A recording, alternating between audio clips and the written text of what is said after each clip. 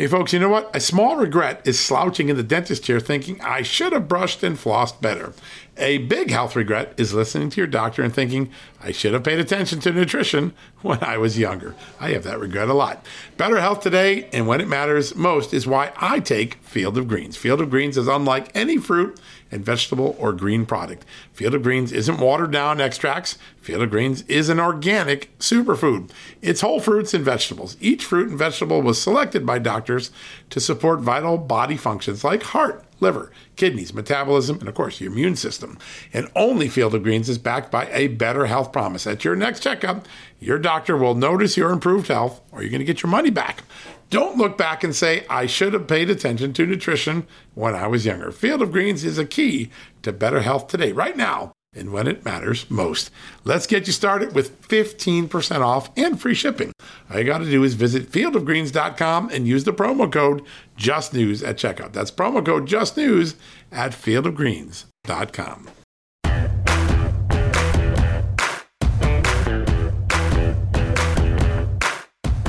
Hello, America, and welcome to a new edition of John Solomon Reports, the podcast from Just the News. We've got a busy podcast, 2 guests today, not 1, but 2. We're going to have the great Congressman Greg Steube of Florida here to talk a little bit about what's been going on in Congress and the deep concerns about what's going on in our country, particularly at the border. And then we're going to bring in a great expert from the Foundation for Defense of Democracies on Iran. His name is Behnam Ben Taleblu, a tremendous long-term expert on Iran, going to talk to us about all the things going on the ground in Tehran, across Iran, that you don't know about. I don't know if you know this, with the exception of Just the News, there's very few people reporting this. Massive ground protests the last 2-3 weeks. Also, an indictment in the United States alleging that Iranian intelligence tried to capture a U.S.-based Iranian critic journalist. If you missed that, it's a reminder that Iran is very active, even as the Biden administration pursues a policy of appeasement, of restoring the nuclear deal, which a lot of people in America oppose. Hey, the Iranians are actors. They're causing trouble in Iraq, backing militias that are attacking Western forces, including our troops. They're trying to kidnap a journalist on U.S. soil right here in New York.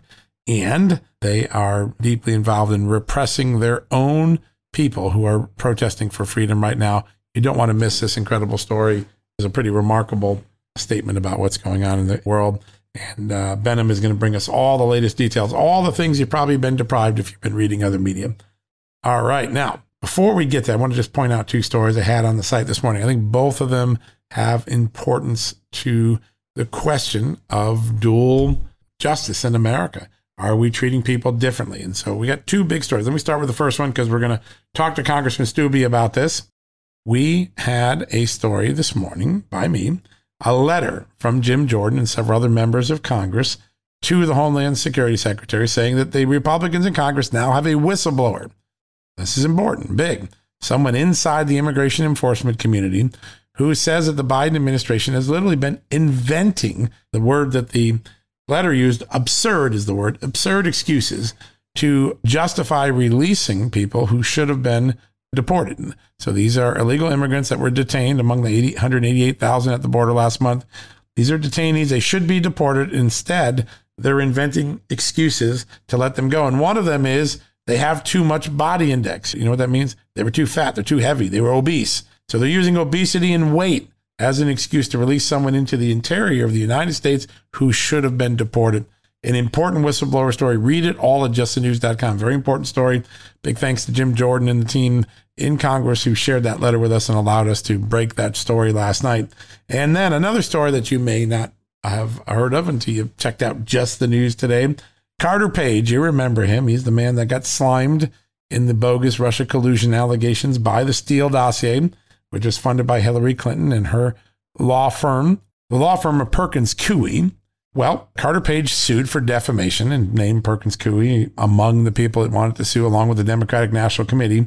And the Perkins Coie firm has come up with an incredible excuse why it shouldn't be sued, why it should be immune from a lawsuit, taking responsibility for the Steele dossier and the subsequent leaks and false stories that were out there. And here is the argument.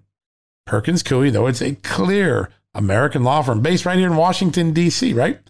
It says that because it has 3 partners working in Beijing, that it should be considered by the courts to be a stateless entity, meaning it's not an American corporation. It's a stateless entity and therefore exempt from being sued in the federal courts. And guess what? It's won 2 favorable rulings already. Yes, right up to the 7th Circuit U.S. Court of Appeals in Chicago, which, by the way, leans a little to the right. They got a favorable ruling that they are, in fact, not subject to federal lawsuit for the defamation, and that court dismissed the Carter Page lawsuit. Check out this big China excuse that this Democratic-leaning law firm has used, Hillary Clinton's old campaign law firm. Another example, I think a lot of people I talk to today say, is an example of a dual system in the Justice Department, in American justice. Important thing, check both of those stories out. Now we're going to take a quick commercial break. When we come back, we will have our interviews first with Congressman Greg Steube, and then with Behnam Ben Taleblu, great Iranian expert. You're going to have a lot of news unfold in these 2 interviews. Come right back. Don't miss it right after this commercial break. Temp check. What kind of summer are we having this year? A family road trip summer? A beach bum summer? Or a wake me up when the sun sets summer? With Instacart, choose your own adventure and skip the shopping side quests. Where available, you can get ice cream delivered to your hotel, sunscreen to the pool, or cold brew to your bed. Well, door, in as fast as 30 minutes. Wherever you find yourself this summer, you can get the goods. Download Instacart for free delivery on your first 3 orders. Offer valid for a limited time. Minimum $10 per order. Excludes restaurants. Additional terms and fees apply. All right, folks, welcome back from the commercial break. And as promised, a very special guest. We've had him on the show many times. You love him. And that's why we brought him back again, because we got some serious issues to be talking about today. Congressman Greg Steube from the great state of Florida is joining us. Congressman, welcome back to the show. Yeah, thanks so much for having me. I appreciate it. Well, we're in some pretty amazing moments. I know it's the dead of August and we should all be thinking about vacations, but we've got a lot going on in Washington and a lot not going on at the border. We're not enforcing the laws. Can you give us your current assessment of just how bad things are at the southern border? Well, I'm sure some of your listeners have seen that drone video footage of this massive amount of people underneath a bridge. I'm sure they're paying attention to the numbers, but just to like wrap your head around some of these numbers, it's like 900% over last year on some of these numbers. The last numbers we have are 188,000 people have come in. It's the highest number in June for over 20 years. These are numbers that we haven't seen before, and it's because of a crisis that the Biden administration has created. When you talk about amnesty, when you talk about allowing everybody that's currently in the country to get amnesty and become a citizen, you're going to encourage this type of behavior. And it's not just from South America. We've seen terrorists apprehended at the border. We've seen people from all over the world coming through our southern border because they know that they can get through right now. And the Biden administration is going to do absolutely nothing to stop them. And I believe this is the biggest national security threat that we've seen in years. You know, we had 20 years ago, we had September 11th. This is just as big, but the mainstream media is not talking about it. The White House isn't doing anything about it. Democrats in Congress want to encourage this behavior because for some reason they want as many illegals into this country as humanly possible in the next 2 to 4 years while Biden's president.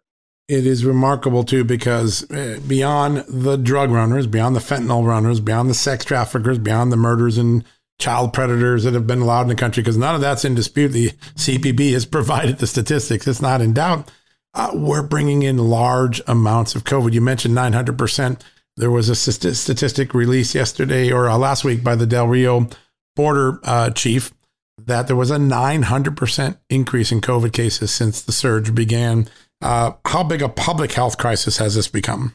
Well, I believe you're seeing the uptick in the numbers all across the country and in places like Florida and otherwise because of the open border that we have. These illegal immigrants, the numbers I've seen are over 35% have tested positive. They're doing nothing about that. They're not vaccinating them. They're not requiring them to wear masks. So you've seen the photos inside some of these holding facilities where not everybody's wearing masks. Yep. And it's just an infestation of growing COVID. And then Biden's going to put them with your taxpayer dollars either on a bus or on a plane, a military plane, and ship them all across the country. And you can't tell me that we're not seeing these huge spikes in states like Florida because of illegal immigrants crossing the border and then being shipped by the Biden administration to our state. And members like myself are asking the administration, we want information on this. We want you to come and testify about this. We want you to come and tell us where you're sending these migrants and how you're doing it. And they refuse to answer any of our questions because they know they can just ignore us. It's remarkable. To thumb their nose at the oversight powers that the Constitution had given Congress is certainly not productive for the American people. Last week, the Transportation Security Administration confirmed to me that they are exempting many of these illegal aliens who are getting put on planes by NGOs. So the government releases people who should be deported. They go to an NGO. The NGO either puts them on a bus or a plane. When they go on a plane, many of them don't have the required documentation that you and I must show. So the TSA said, yes, we've been exempting them from the normal ID requirements. We do our best through CPB to see if they really are the person they are, and then we stick them on a plane with a waiver or an exemption. You just talked about 9/11 and how we tightened up our security after it. How concerning is that to know that there are people on planes who don't have the same identity requirements that you and I must follow when we jump on a plane? Well, and the requirements that we have to go through just to travel domestically, the laws that we have, the federal laws that we have that are completely being ignored by TSA, the Biden administration, Homeland Security, all these different agencies that we wouldn't be able to do that, but we're going to allow illegal immigrants to just be transported all across this country. It's a huge national security threat. We know terrorists have tried to get in through the southern border. We know our enemies know how open the southern border is, so they're sending agents to come down through the southern border, and they don't even have any identification on them. You're not even going to know who these people are. Yeah. It's just astounding to me that you're not hearing more of a reaction from Washington. Like, you can't tell me that all the Democrats think this is a good idea. You can't tell me that the majority of Americans think this is a good idea. It's just beyond the pale, and our government's doing absolutely well. They're encouraging it. They're doing nothing to stop it, and they're encouraging the behavior. Yep, there's no doubt they're complicit in the behavior. There's no doubt about it now. It's now out and open. Last night, your great colleague in the Congress, Jim Jordan of Ohio, released a letter to Just the News, and in it, he revealed that the Republicans on the House Judiciary Committee have identified and developed a whistleblower inside the immigration enforcement community who told them that not only are they flouting all of the COVID-19 rules, like you just said, this is an insider now inside the immigration enforcement community saying exactly what you're saying, confirming it, but that the administration is contriving, inventing excuses to release people who by the law are supposed to be deported. And they're coming up with these last minute excuses. And the new one is that those deemed to be too heavy, to be obese, to be a large, less than healthy BMI index, that's a ticket to get into the United States. All you got to do is eat some extra food and put on some pounds. And the Biden administration will allow you as an illegal immigrant to stay in the country. Directly from the whistleblower's mouth, quoted in this letter. Your reaction to that? Well, remember not too long ago where we had a whistleblower, and that's all the mainstream media talked about a phone call that President Trump had. Yes. We had hearings. We had oversight hearings. We had intelligence hearings. I was in the depositions in the briefings at the basement of the Capitol. We had impeachment proceedings because of a phone call, and we have an administration that is intentionally violating federal law to fill our country with illegal immigrants and use whatever basis it is that they can come up with, like their body index, fat index is too high, to keep them into the country, and nothing's happening. Like, Trump was impeached for a phone call, and you have an administration that is willfully and intentionally violating federal law, and nobody's saying a word about it, but Republicans in Congress, yet we don't have the majority in the House, so there's nothing that we can do about it. The Democrats are going to completely ignore all of this because their end game is we pass H.R. 1 or S1 and allow anybody and everybody without an identification to vote. So they think they get all of these illegals in. They're going to vote for them when they pass H.R. 1 because now we don't have to show proof of identification. You don't have to be a citizen of our country to vote. Anybody can send in an absentee ballot with no verification. That's the end goal here. This is 100% political, which is when you hear the administration talk about COVID and masking up and the safety and security of Americans, you don't care about Americans. They don't care about Americans. They don't care about COVID when it comes to actually stopping COVID being spread across the country, i.e. the southern border, where we know this is coming in. They want to use their power to trounce on Americans' rights all at the same time while allowing illegal immigrants to do whatever they want. It's a remarkable moment in American history. Any thought that some of you Republicans might go to court and sue and say, listen, we're members of Congress. We passed these laws. The administration is willfully violating these laws. Is there any talk of a lawsuit? Is there anything you guys can do besides write letters and be ignored by the Biden administration? Well, every lawsuit that we've taken part of, like Massey filed the lawsuit on the mask.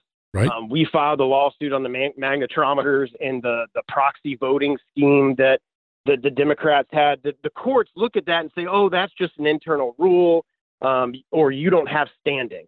Yeah. So we don't have standing to contest some of these immigration issues.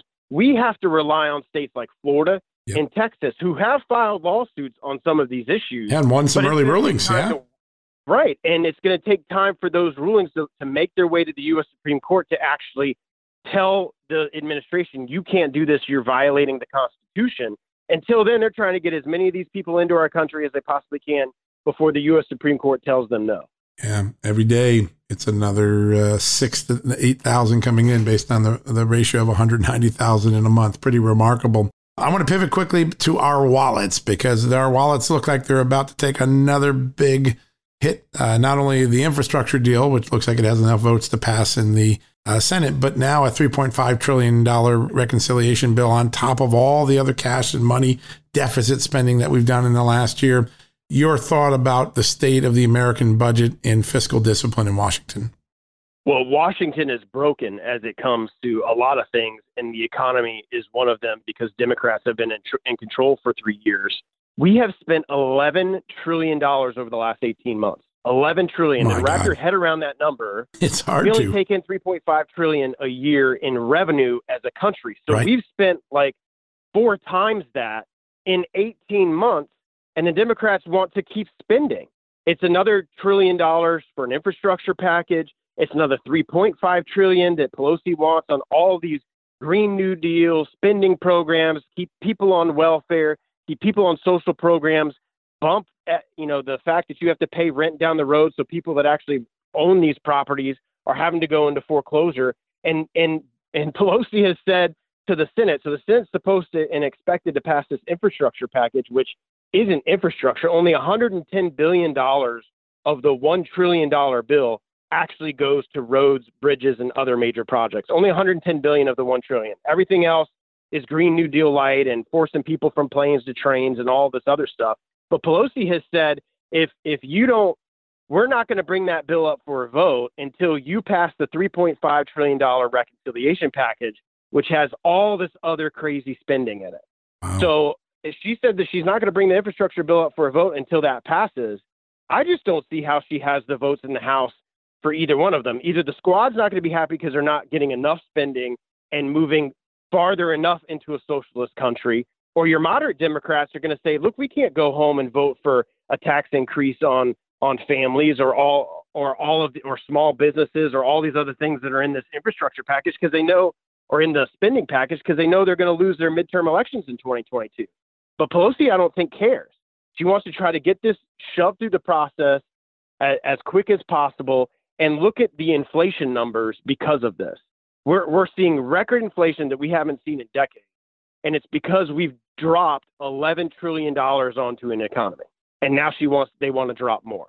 It is a remarkable moment in American history. 11 trillion in against 11 trillion out versus 3.5 trillion in.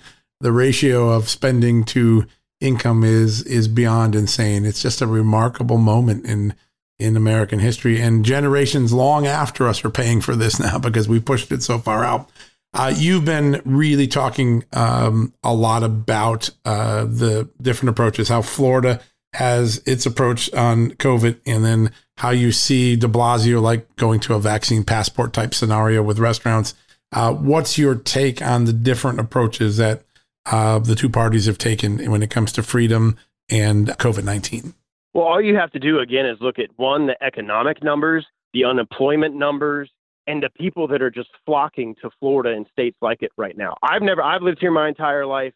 My family's been here for generations. I've never seen the growth in the people moving to Florida like we've seen. And these people come up to me as I'm going across the district and have events across the district, and they'll say, We moved here from Virginia so our kids could be in an in-person classroom. Right. We moved here from Michigan so our business could operate.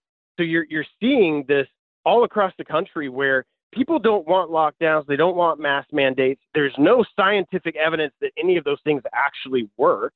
And the death rate from COVID in Florida is lower than it is in New York City, and in California and states that did all of these things. So if the science says this stuff works, you have prima facie evidence from an actual scenario that happened over the last year and a half, where that's not factually accurate. It is just an amazing thing that the data does not lie. And yet there are these false narratives in the American media that are just amazing. Last question. Just a few hours ago, the Attorney General of New York put out a report, not an indictment, but put out a report saying that the sitting governor of New York, Andrew Cuomo, violated both federal and state law by serially sexually harassing his underlings. Why a report? Why not an indictment? Do you have some concern about the way this is being handled? Well, literally what you just said is what I just tweeted a few hours ago. If you have all of this evidence and you're going to make a statement that he violated state and federal law, then why didn't you charge him with a crime? It's just amazing how there's a different judicial standard in our country for liberal Democrats than there is for conservative Republicans. Could you imagine if this was Trump and all of these factual evidence in New York while he was in New York would be true? He would be in handcuffs right now being escorted through the judicial process and arrested for every single tiny violation of the law. But for Democrats, it's fine. We're just going to say, yeah, he violated the law, and then be silent as it relates to an indictment or as it relates to any criminal activity. You see that with Hunter Biden. You see that with Democrats breaking that foreign affairs statute that was rarely used until recently under the Trump administration. Right. So you're seeing a complete different standard of justice between liberal Democrats and conservative Republicans. And I tell you, the American people are seeing that. And the more that happens and the more people lose faith in their justice system, you're going to have real problems and challenges in this country as it relates to people believing what's happening and having faith in the judicial system, and things are going to start to unravel. In your mind, impeachment, criminal charges, is that the right step for Cuomo if he doesn't resign? I think he should be charged. And then whatever the laws are for a sitting governor, like in Florida, if you're a sitting elected official and you have been charged with a crime, you're forced to resign or the governor will remove you. Right. So in most states, that's the case. So if you're going to state that he's violated crimes and you have evidence of that, then charge him with all the crimes that he violated, and then let whatever the law is affect his status as an elected official. If it was Florida, he would be removed from office after charged with a crime. Yeah, no doubt about it. Well, we're going to have to watch and see how this unfolds. There still could be some history unfolding, but it is a shocking thing to see a report with this level of detail and evidence and proof of sexual harassment at a serial level and not a charge. We get a report, we get a narrative, but not the consequence yet. Let's see if that plays out. Last question I want to ask you, because you come from a long line of great law enforcement. You were one of the earliest people to warn of the consequences of defunding the police. And now we're seeing, guys at a bar sitting around doing nothing, suddenly getting shot by unexpected gunfire, young children being struck in cars, whether at a McDonald's line. The defunding police now is starting to have this extraordinary consequence. What do you think the American people are thinking about the bloodshed that just seems to go on and accelerate every day? Well, the American people don't support defunding police and defunding police departments. And I think that's another reason why you're seeing people flock from states and cities like that to other places like where Florida. We're not defunding our police department, like Florida. And just look at Washington, D.C., where we just left last week after a whole series of votes, where even the African-American police chief is saying enough is enough. You have to give us the resources to do our job. And you're not doing that. Washington, D.C. defunded their police department, I think, by like $15 million. You're seeing an exorbitant amount of crime. And then when certain individuals get charged with a crime, they get released or they get pushed out on bail. When that shouldn't be happening. If you have crimes in place, they should be enforced, just like the border. And if you're going to start ignoring that, criminals see that you're not going to do anything about it. And you're going to see the type of video we've seen in California and other places where people are just going to walk into a department store, grab whatever they want, and walk out because they know nothing's going to happen to them. It's a remarkable moment. I keep using that word, but it's hard to underestimate just how if you were looking above 30,000 feet looking down at America, you'd go, what the heck happened? It's insane. It's just crazy time. And thank God we have some people like you with common sense and the courage to express it and act on it every day, Congressman. We're really grateful for what you do and also for all the time you've spent with us on this show. We're so grateful. Well, thank you. And I appreciate it. And we need more. Hopefully in 22, we're going to get more like me and take the House back. That is certainly what you guys are hard at work at. I see it every day in candidate recruitment, fundraising. There's a lot of big signs that Republicans are preparing for a wave, and you'll probably be at the forefront of that, I'm sure. So thanks again, sir. Really appreciate it. Thank you. All right, folks, we're going to take a quick commercial break. When we come back, we're going to go change topics to Iran. There's big protests going on the ground in Iran. You probably haven't heard about it because the mainstream media aren't covering it. We're going to cover it for you in just a few minutes right after this commercial break. Achieving a gorgeous grin from home isn't a total mystery with Byte Clear aligners. Just don't be surprised if all of your sleuthing friends start asking, "What's your secret?" Begin by ordering your at-home impression kit today for only $14.95. Byte Clear aligners are doctor-directed and delivered to your door. Treatment costs thousands less than braces. Plus, they offer flexible financing, accept eligible insurance, and you can pay with your HSA FSA.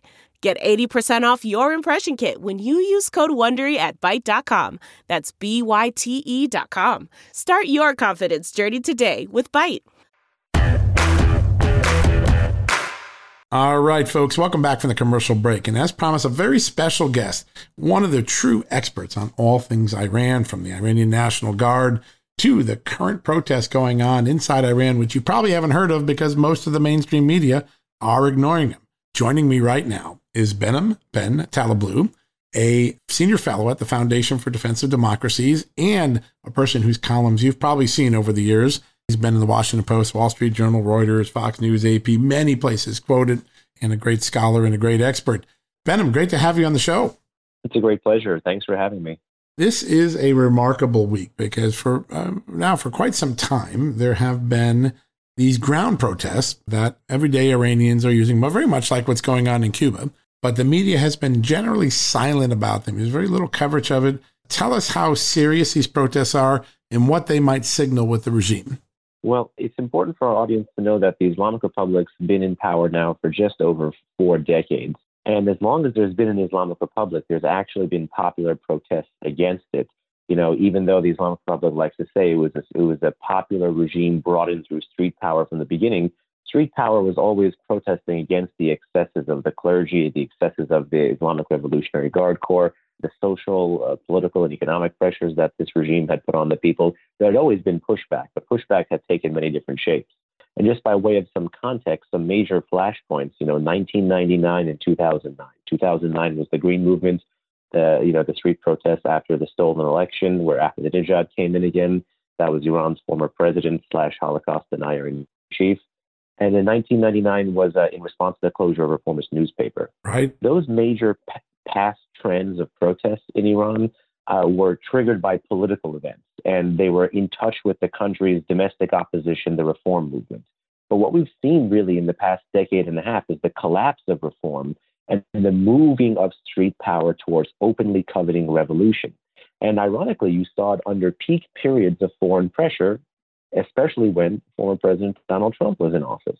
From 2017 to present, the protests have moved from reform to revolution. And rather than requiring a political trigger, they can have any kind of trigger whatsoever: labor, environmental, social, economic. And in fact, those were the main 4 triggers for massive nationwide protests that you saw in 2018, 19, protests that were violently repressed. And in fact, the most recent batch of protests about 2.5, 3 weeks ago originated in Iran's Khuzestan province. That's a southwestern province in Iran, largely Arab populated, contains much of Iran's oil wealth, but not all of Iran's oil wealth, largely neglected, subject to major center periphery issues, and had been subject to, kind of the regime exacerbating the pollution crisis in the past. But this time they faced a drought issue, mostly but not exclusively due to the government's massive dam building projects and, of course, their lackluster environmental programs. So this region really, really suffered. Protests began there, but they quickly spread across the country. And just a few days ago, protests were in Tehran, the capital. There were also protests in major other urban centers like Isfahan and Tabriz. It doesn't look like the protests are fully dwindling yet, but they certainly haven't gotten the kind of coverage that you would expect.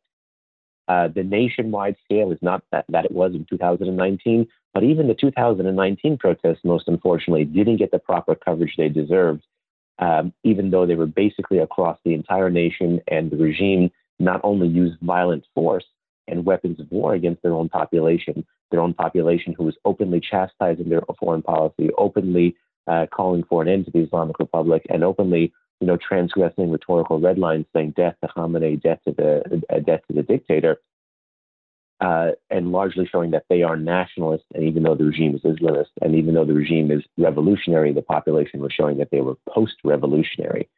This stuff didn't necessarily make it out that much into the Western press. And, the Washington Post has a saying that democracy dies in the darkness. And most unfortunately, when you look at Iran, it's the Iranian people that die in the darkness. It is such an important issue to illuminate. And really, this has been a problem. I'm going to go back to 2009 when the Green Revolution started. I actually had a reporter. I was the editor of the Washington Times at the time. And I had a reporter captured in the Green Revolution, and we had to negotiate with the mullahs to get him out. And we did. But it seemed like that was an extraordinary moment. And there was some media attention. And yet the Obama administration didn't fully embrace that moment. They didn't fully give the moral authority to the people on the ground. And obviously the Iranian mullahs snuffed that out. Who are the instigators behind it? Is it the MEK and the resistance groups? Is it everyday Americans? This is really about government competence right now, right? That these residents and citizens of Iran don't believe the theocratic regime is competent anymore. That's why they have drought or electricity shortages. Is that a good way to read this, that they're rebelling against the government because they just can't serve their people anymore? That's right. It's both ideational, like in terms of ideology, and also real world issues. It's not tied to, other opposition groups, whether they're inside or outside the country. In fact, it's beyond the opposition, and this leaderless sense of grievance that everyday Iranians of all sorts of social strata have is indicative of how the regime has been governing for the past 40 plus years in the country, and also indicative of, again, that cleavage that we talked about, a revolutionary and Islamist regime trying to, by force, maintain control over a post-revolutionary and nationalist population. And in any other part of the world, that is a messy situation. But when you layer on the past century of the Iranian people's street protests and struggle for an independent judiciary, and struggle for a representative government, and struggle for social justice inside their own country, then, of course, it's highly explosive. The question is, when you bring in 2009, where is Washington amid all of this? Because this is one of the few places in the Middle East where you actually have U.S. strategy and U.S. values in concert rather than in conflict with one another. This is not to say that Washington needs to go run and wave the regime change banner, but realize that there are people organically in the ground in Iran, on the ground in Iran, actually calling for that themselves. This is not about trying to not fall into an Iraq type of scenario. It's about taking your cues from the street in Iran. And to this effect, I co-wrote an article with a former Iranian political prisoner who is also a colleague of mine at the Foundation for Defense of Democracies after the 2019 protests. And we basically advised that Washington and the international community should not get caught flat-footed again. And, we said that you should have no qualms about standing firmly with the protesters in Iran. And beyond that, you should also have a targeted sanctions campaign against the individual security officials, judicial apparatuses, and political officials supporting the crackdown in various towns, cities, provinces, and other areas of Iran. So you could have a highly strategic and highly tailored sanctions and messaging campaign. And the third thing they should do is to really bring public and private enterprise together to see what ways exist for the U.S. to support, either covertly or overtly, access to the internet for Iranians so that they can continue to get their message out, as well as so that they continue to communicate between one another, because this really is about the free flow of information. It's an interesting dynamic. And first off, let me ask you this question. Is there any evidence that the CIA or the United States is supporting, instigating, taking any covert actions to try to topple Iran? Or are we in a leave Iran alone posture right now? I mean, to the best of my knowledge, no, I don't believe that is U.S. government policy. I think as far as it may get to foreign intelligence efforts and sabotage and things of that nature, there are New York Times reports, I think from 2018, 19, 20, That's right. that talk about the U.S. feeding defective components into Iranian procurement programs, as well as potential cyber operations. But on this stuff, no, not at all. And we shouldn't, try to denigrate the resistance of the Iranian people by trying to link it to something CIA. Yeah. That's something that the regime loves to do. Yeah, that's something the regime loves to do, to say that this is not organic, this is foreign sponsored. But then again, it is organic. And Washington, again, is lucky, morally, strategically, and politically, where it can have its strategies and values in concert in such a crucial area of the world and in such a crucial country. And my qualm has been that the Biden administration is simply ignoring it, waiting too long to put out a tepid 2-paragraph statement, ignoring almost the Iranian overreach onto American territory, trying to recently kidnap a U.S.-based journalist of Iranian origin in Brooklyn. I'm sure you know about that story already. Ignoring all of these things, ignoring the regional escalation, the nuclear blackmail, foreign aggression, domestic suppression, just in the quest to resurrect what you and I and your listeners already know is a fatally flawed and fast expiring nuclear deal. A nuclear deal that would only briefly cap the program and instead pave a patient pathway for a nuclear capability in the hands of the world's foremost state sponsor of terrorism. That, I think, is a dereliction of duty by some in the Biden campaign, some in the Biden team. It's really a missed opportunity, because the dissent, the unhappiness on the ground with everyday Iranians is so palpable that this could be a moment of toppling. Isn't that true? If the Western world really got behind this, wouldn't the regime be in significant trouble? The regime would be in significant trouble, but the regime already is in significant trouble, which is why they know they have to crack down on these protests. Right. If it's not the water-based protests that spread around, then maybe it'll be the next iteration. Yeah. But the thing is, the Iranian people are now not afraid to transgress those rhetorical red lines. They're not afraid to come out in this size, scale, and scope. Really, 2017 to present is a game changer for street politics and street power inside Iran. When the Iranian people are chanting Eslah talab usulgara dige tamam majera, which means reformist, principlist, the jig is up, it means that they have no home in the Iranian political system, whether you're on the left flank or the right flank of an increasingly narrow political system like the Islamic Republic. It's why they boycotted en masse the 2020 February parliamentary election. Yeah. It's why they boycotted en masse this recent presidential election. And it's very historic that you and I are talking today, because today is the day that a major butcher, Ebrahim Raisi, who was formerly the head of the judiciary and has blood on his hands from the 1980s, he's being inaugurated and sworn in Tehran as that country's new president. This is the legacy that the country's second supreme leader, Ali Khamenei, who is the country's most powerful person, that's the title meant to be taken rather literally, supreme leader, wants to leave behind. He's in the 8th decade of his life, 3rd decade of his career. And if Washington is expecting Iran's domestic or foreign policy to change because of someone like Raisi at the helm, they are sorely mistaken. Now is the time to double down on the pressure. Now is the time to support the people with whatever we can. And, Henry Kissinger used to say, or there's a quote attributed to him, that foreign policy is not missionary work. This is not about the U.S. forcibly spreading democracy or trying to forcibly have people who have a different political culture than ours. This is actually people who want something and are prohibited by it, by a regime that is merely genocidal in nature. So this is where we are. Pretty remarkable moment. And the American people, I think, need to be educated on the missed opportunity our government is executing right now. I want to go to the journalist episode in a second, because it's a reminder that Iran has been active on our soil all this time. They have sleeper cells, intelligence cells, and I want to go back to that in a second. But before we do, I want to ask you about the oddity of the last couple of Iranian elections and who the Iranian people, you believe the elections weren't fixed. When the Trump administration was taking a hard line against Iran, the Iranian people were glad to re-elect somebody that had at least a public perception of being more of a reformer, Rouhani. And then when the Biden administration is coming in and offering a softer approach, maybe a return to the flawed nuclear deal, they go ahead and put in Raisi, who's probably one of the hardest liner crackdown guys that there's been when he was the head of the judiciary.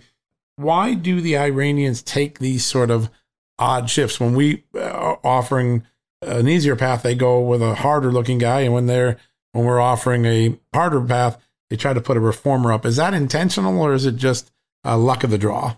Well, allow me to, with respect, reframe a little bit of that, because Rouhani, even though you framed him as a reformer, respectfully, I would disagree. Yeah, he clearly wasn't. He had a reputation is all. Yeah. So, but by their political system, he's closer to the centrist, conservative, pragmatic flank. You could call it that. That's right. But even then, everyone who is running for the position of president of the Islamic Republic knows what they are getting into. They know that this is a revolutionary system trying to forcibly continue to rule over a post-revolutionary society. Rouhani's resume is someone whose resume reads as, running or serving at the helm of multiple security agencies. He's basically been at the helm of key security installations in Iran's constellation of power ever since the 1980s, ever since the regime came into inception. So in that sense, he's no reformer. But what he and his team offered Khamenei, the country's supreme leader, is a way to, through, you could say by putting lipstick on a pig, try to smile and wink and nudge, because again, that was early in the Obama era, late in the Obama era, right? Yeah. When the interim deal was agreed to. So it wasn't necessarily about who was at the helm in Washington, but it was that at a certain time, the regime, not the people, because these are more selections than elections. Yeah, they really are. The regime felt that they needed to put lipstick on a pig to win sanctions relief. Now they feel like that sanctions relief is coming.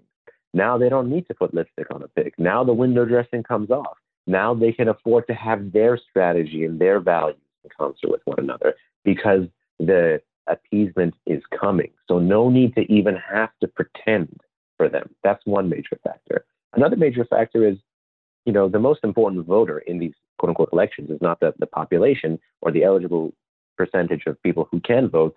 It's actually that most powerful person. That's the supreme leader, Ali Khamenei. And what he's done really since the one genuine reformist candidate won, first in 97, and then later for a second term, and then he left office in 2004-05. What he's done since then is to have like a never again kind of moment. First, he purged the reformists from the system. Then he purged, the kind of centrist pragmatic flank of the system. And even in this election, quote unquote election cycle in 2021, he's even been purging conservatives, or you could say Iran's right flank. The reason he's doing this is because he knows he's in the 8th decade of his life, 3rd decade of his career. Yeah. And what he wants time may be short. He wants a narrower political system when he dies. He doesn't want even the limited political system of the Islamic Republic, principalist reformists. He wants the hardest of the hardliners dominating the system. So he's facilitated this purge, where someone even like Rouhani, or even like, former President Rafsanjani, who was killed, or someone who was even disqualified in this round, like Larijani, former parliament speaker, veteran of the Iran-Iraq War. Those people are insufficiently hardline for him at this stage. So lest we forget, we should never denude our adversaries of agency. They have an ideology, they have a worldview, and they've made sacrifices for that ideology and worldview. And this is the constellation of power Khamenei wants at the helm when he goes. Yeah, such an important dynamic for people to understand what's going on. The grip on power, I think, is fair to say that it's less secure than it was even 10, 15 years ago, right? This regime knows that it's really clinging to power. And sadly, the U.S. doesn't want to peel the fingers off the hold that they have. It's a remarkable moment. I want to go to the indictment last month that revealed that there were a cell of 4+ Iranian intelligence operatives who tried to kidnap a dissident journalist, an American, Masih Alinejad, in really a kind of a dramatic claim by the Justice Department, and laid out a really dramatic plot to go get this person who's been very critical of the regime. It's a reminder, I guess, that often Iran has been operating on our soil. Hopefully the FBI has been watching them closely, but there was about 8-9 years ago an bombing attempt plot against the Saudi ambassador on U.S. soil. Right here in Washington. Right here in D.C., right down the street from where I work. And so you have that, you've got this.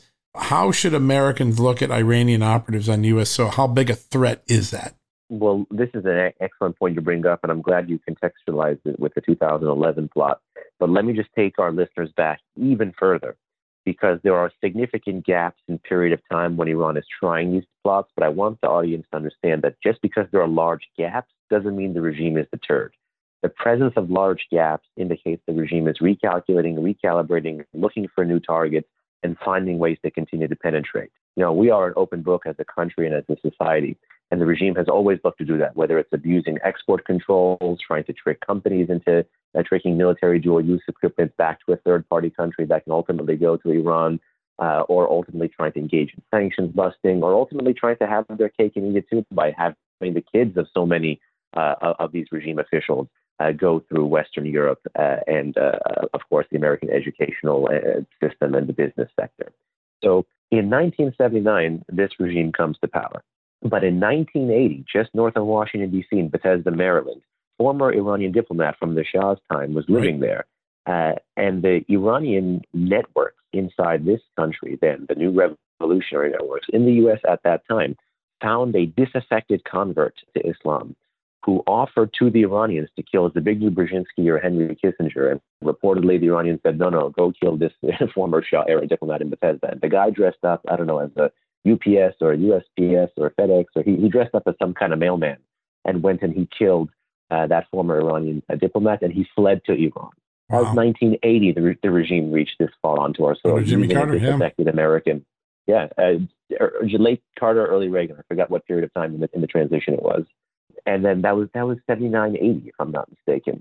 Then 2011, the plot against the Saudi ambassador, using an Iranian used car salesman in Texas, if I'm not mistaken, who had ties to the Islamic Revolutionary Guard Corps Quds Force.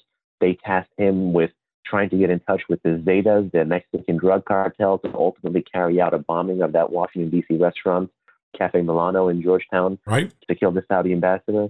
And even now, fast forward, there are 4 people from the Ministry of Intelligence and Security in Iran who are still at large. They're in Iran.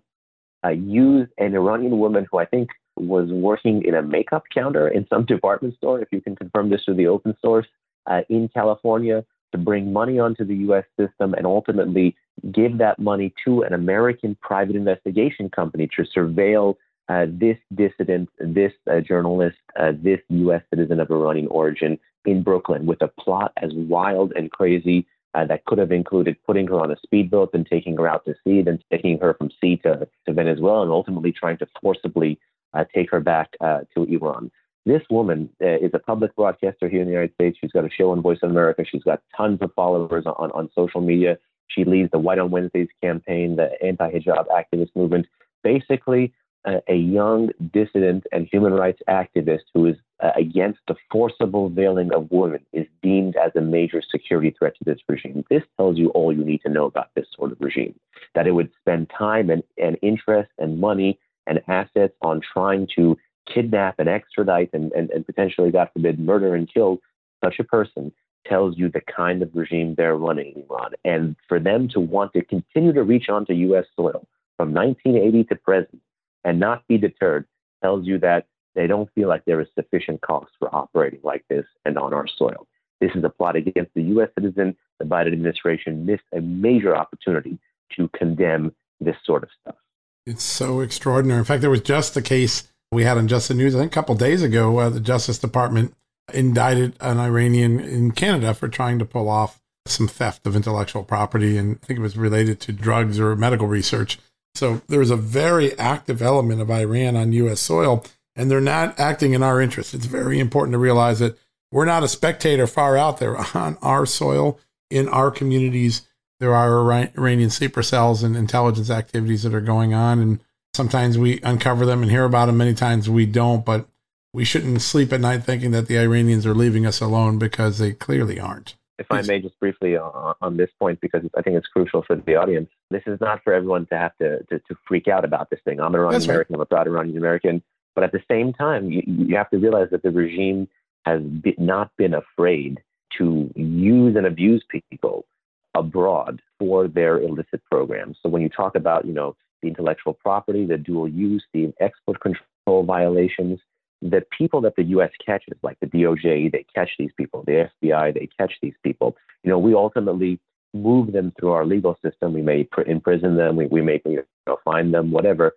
But you know how these hostage swaps tend to go on, the prisoner swaps between the Iranians and the U.S., for instance. Right.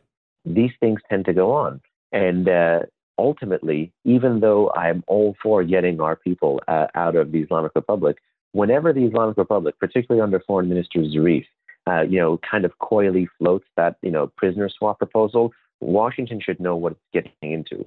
We should always be working overtime to bring back Americans home because, let's call it what it is. They are hostages inside Iran. They're not unjustly detained or they're not prisoners or whatever. Right. Those are hostages in Iran that Iran takes because they want to actually get the people that are actually violating laws on our territory off. So in all those deals, those are unfair trades. We have innocent Americans coming home, and the regime is expecting to have sanctions violators, export control abusers, and other people who have abused and violated U.S. sanctions laws, who have contributed materially to Iran's nuclear, missile, military, and other programs off the hook. That's why this stuff is an unfair trade. Yeah, no, it is. And people are just beginning to see the consequences of propping up last time. If they hadn't been propped up in 15 and 16, who knows how history might have changed over the last 4 years, particularly with Trump's hardline policies. We had the Iraqi prime minister visit Joe Biden about a week ago. Safa Al-Khatami, clearly someone that is Western friendly, a former journalist. And yet his position in Iraq and the dance he has to do with Iran seems more precarious. We've seen a couple military operations carried out by drones in recent weeks because Iranian militia are conducting attacks against Westerners with sometimes impunity. And then we send some rockets in and take out the area or the base they were using. But how long-term, how stable is Iraq from Iranian meddling, particularly as our presence and U.S. troops has diminished there significantly? I'm very worried about Iraq, and I'm very worried about how we look at Iraq as a country, as Americans here. It's good that the partnership with the prime minister continues. We should not forget that that country has some elections coming up. There's been instability there in the past. 2019 was a rocky year for Iraq, not just given the U.S.-Iran conflict on that territory, but it was a rocky year because of electricity shortages, water shortages, major protests. And these were protests in Iraq as well as in Lebanon against Iran-aligned forces, right, Shia militia groups, and the Trojan horse that Iran has tried to create in both of those states. And you saw the population genuinely rising up against it. Earlier in 2020, low gas prices coupled with the COVID pandemic really hit Iraq hard, really, really hit Iraq hard. That is a story that is not, unfortunately, told very well. Exactly here in Iraq. But listen, we got to help Iraq reject Iranian influence. We got to help Iraq get on its feet. We got to help Iraq through training and equipping missions to, be able to politically and militarily go after these militias that are using Iraqi territory and using sometimes the cover of the Iraqi government to launch these drones, launch these rockets, place these IEDs, engage in these ambushes against the multinational force presence, and also against installations that are merely tied to the U.S. Presence, whether that's the embassy or the broader green zone or bases where the U.S. and Iraqi security forces are co-located. By my count alone, since Joe Biden came into office, there have been at least 27 independent different rocket and drone attacks. Yep, and the U.S. 2 dozen of them. Twice. Yeah, and the U.S. has only used force twice. Yeah. This low response ratio is exactly why Iran and its cutouts feel comfortable escalating in Iraq. And with the recent news of the reframing of the U.S. mission, I would expect more escalation, more attacks, not less. Wow. That is a real sad story. Silence and inaction, omission are in some ways an act of surrender. And I think it's a remarkable time in American history that after all the blood that we spent protecting Iraq, that at this moment, we're not engaging in almost all of the military operations against Westerners in Iraq are backed by the Iranians, right? There's not a whole lot of other folks in there. These are mostly Iranian militias, Iranian-backed militias that are causing all of this mischief and violence, correct? Yeah, there is still, the ISIS contingent. Right. There are like IEDs and other attacks caused by ISIS, but the lion's share of these attacks directed at the facilities through through rockets and drones, and then of course the IEDs on the U.S. convoys can be tied to these SMGs, these Shia militia groups that Iran trains, equips, backs, supports politically and materially, and are ultimately loyal to Iran. They meet with Iranian intelligence and military officials when they go over there. They get their marching orders from there, and they are instruments of Iranian hard power in the region. And it's always funny when you hear U.S. officials under Democratic and Republican administrations saying there is no military solution in X country or Y country, because those are the countries, those are the domains, those are the jurisdictions that Iran actually has a nearly exclusive military strategy. And in some way, there's an article I co-wrote with another colleague of mine who used to be on the Hill, and he served before, I think, in Afghanistan. what Washington seems to be doing now is rather than contesting Iran, we're just simply getting out of their way. And that's definitely the story of Afghanistan. And, whenever the drawdown does happen in Iraq post-December, that would be the story there, too. Remember the famous Quds Force commander, infamous, I should say, Quds Force commander Qasem Soleimani? Right. He had a line that was reported in 2010 about him that I think is sad and prescient, and U.S. foreign policy should work overtime to disprove, but sadly hasn't been able to. And we're not like the Americans. We don't abandon our friends. And I think we got to make sure we know who our friends are in the region, and we got to stand by them. And we definitely have to make sure that when you're an adversary of the U.S., you don't get sanctions relief. You don't get a blind eye turned. Yeah, that's the key. We've been sending mixed messages for years, and then we wonder why the world is the way it is. Behnam, how do folks stay in touch with all the good work that you're doing at the Foundation for Defense of Democracies? How do people follow your work and stay in touch with you? So I don't have a Twitter, but on the company website, FDD.org, they actually have aggregated interviews, articles, commentary that I provided on this issue, as well as other broader strategic issues that affect U.S. foreign policy, and particularly the U.S. and the Middle East. I think it's critical that, we return to the concept of the informed citizenry. That's why I love to do this show and other shows. We're not just talking amongst ourselves or to policymakers. We want to talk to the American public as well. Yeah, so FDD.org is where our website is. You can find my commentary as well as the commentary of my friends and colleagues on the Iran issue, as well as many other issues. Well, go check it out, folks. FDD.org is such an important resource. The media may not be covering Iran, but Just the News and John Solomon Reports podcast, we're trying to stay focused on it because it's so much more critical than you would know from the discussions in Washington. We got to keep on and keep you informed, and having great interviews with folks like Behnam is such a great opportunity. Behnam, I want to thank you for your time, and I am certain we're going to have you back on the show soon to talk more about what's going on in Tehran. It would be my pleasure. Thank you so much. That's wonderful. Thank you. All right, folks, we're going to take a quick commercial break. When we come back, we're going to wrap things up for the day.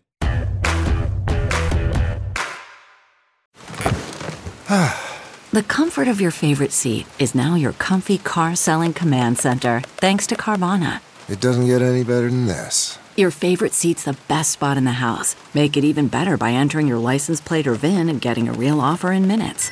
There really is no place like home. And speaking of home, Carvana will pick up your car from yours after you finalize your offer. Visit Carvana.com or download the app and sell your car from your comfy place.